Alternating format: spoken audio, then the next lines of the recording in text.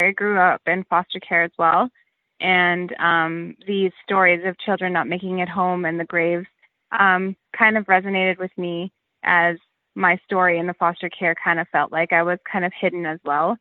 And the stories that were brought out growing up older and trying to kind of justify the events that have happened in my past and to share my story sometimes often I didn't feel heard as well.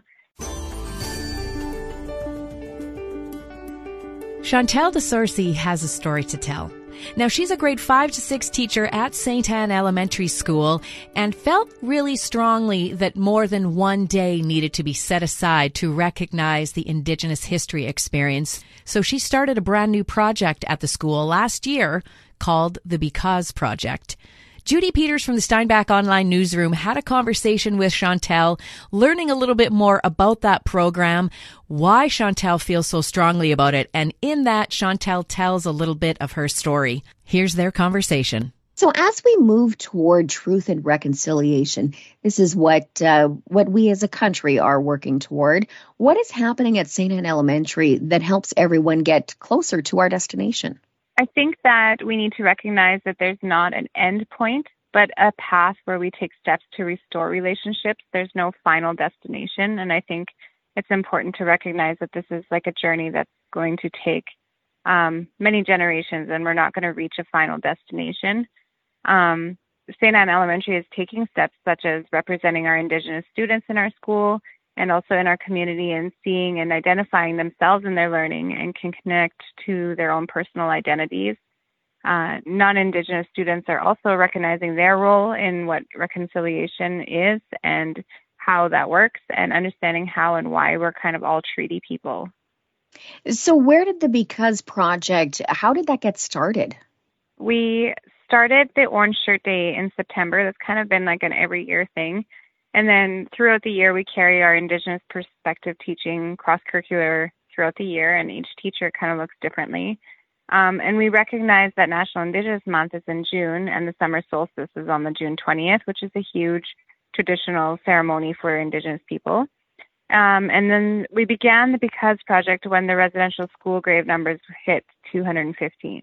And we realized that the Indigenous truth and reconciliation needed to be more than just a one-off day in September for Orange Shirt Day or for summer solstice, but we needed to act on and begin a journey towards healing and reconciliation that our nation needs. So the Because Project was a collaborative brainstorm with students and teachers here at SAE for actions that we could take with a focus on meaning behind those actions, hence the Because and the Because Project. So every activity or learning task that has been connected behind it is to learn about Indigenous culture and honor the survivors and those who never made it home. And it's also made the kids reflect on their lives and community with more gratitude for their safety, their rights, and freedoms afforded to them. The past year has been a struggle for many Canadians, and for many reasons and in many ways. As residential school sites are being explored and we're seeing the growing number of children who did not survive, and we hear more stories from survivors who are brave enough to revisit this dark part of their life. What has the past year been like for you? How have the events of the past year changed you? You're quite involved with all of this. Mm-hmm. I have often growing up, I grew up in foster care as well.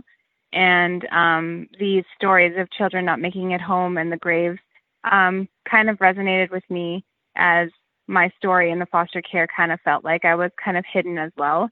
And the stories that were brought out growing up older and trying to kind of justify the events that have happened in my past and to share my story sometimes often I didn't feel heard as well. And so I can kind of relate to the residential schools and part of being a survivor and being part of the CFS care. And so just wanting to share and shine like our own Indigenous identity and putting a different light on the stereotypes and the stigmas by being like a Métis person or an Indigenous person. It's always kind of been hidden, and I've always been afraid to kind of identify. I'm dual, so I have Métis and I'm also Filipino. So if anybody asked me what do I identify as, I would never firsthand say that I had an Indigenous background. And so this past couple years, and then with the graves, it's kind of like I had to kind of step out and be a voice for those who haven't had a chance to have a voice and share the hurt and the trauma and the healing that we actually need to get past this and move on. So now when people ask you that question, you respond differently. Since you've started responding differently, what has that been like? It's been a huge step for me in growing in my own identity. I'm still hesitant, but it's something that I have to build confidence in knowing who I am. I feel like foster care has really kind of stripped who my identity was, and being able to connect the roots and where I grew up and what my family bloodline is has been really hard because of my family history of foster care as well. So it's kind of just building myself and seeing myself not just as Indigenous, but also just another human. And everybody has a chance to grow and heal, and having that chance to be able to heal is, I think, is the most important for me.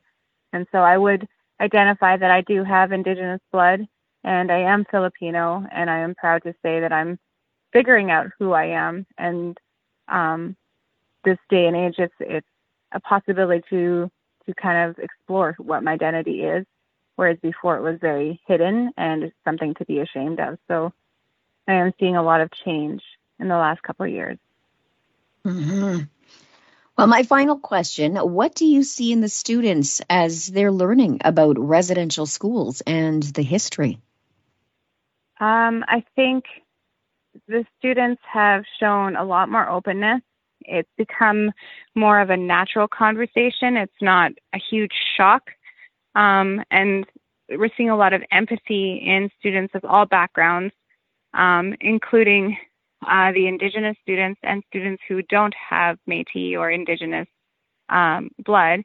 And we're just starting to see a huge community, and there's so much empathy in these students, and they're wanting to make a change, and they're wanting to make a difference, and they're curious, and they want to know how they can be a part of change, and how they can be partnerships in our Indigenous communities and have a true treaty and build those friendships. So the huge, even from 2 years ago, looking into Seine River School and how much Seine River has put Indigenous perspective in the curriculum and in their schools and in the hallways. It's just a huge change overall from teachers to students as well. That must really boost your confidence and also the hope that you have for what our future can be. It definitely does, yes. I remember in school, I only realized that I was different than everybody else. I think it was like in grade 7, 8.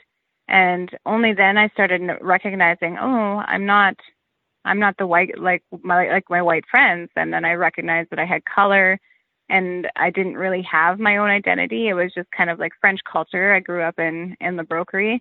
And so it just was like you were French. There was no Métis. There was no talks about Indigenous. And then we would hear about powwows and stuff, but there was its own stigma around it. And there was no knowledge given about it. And so it was still like one of those one-offs, like let's do a craft about dream catchers, or something that was just like thrown in, and it wasn't taught as Indigenous culture, as a way of life and traditions and how our history used to be. And so it's come a long way, and I'm excited to see it continue to grow, and hopefully we can really continue on this path towards reconciliation and real action. And I feel like we're in a different time zone almost. Like we have more freedoms to express who we are, and knocking down some of the stereotypes and really understanding who we are as people in general, and our freedoms and what our rights are. It's become more and more louder over the last couple of years in many areas. And so I feel like this is a perfect opportunity to kind of get the truth out there and really have it clear, and have that history out clear too. Absolutely. I really appreciate you taking the time and being brave enough to share your story with us. That's not something that's easy for anybody to do.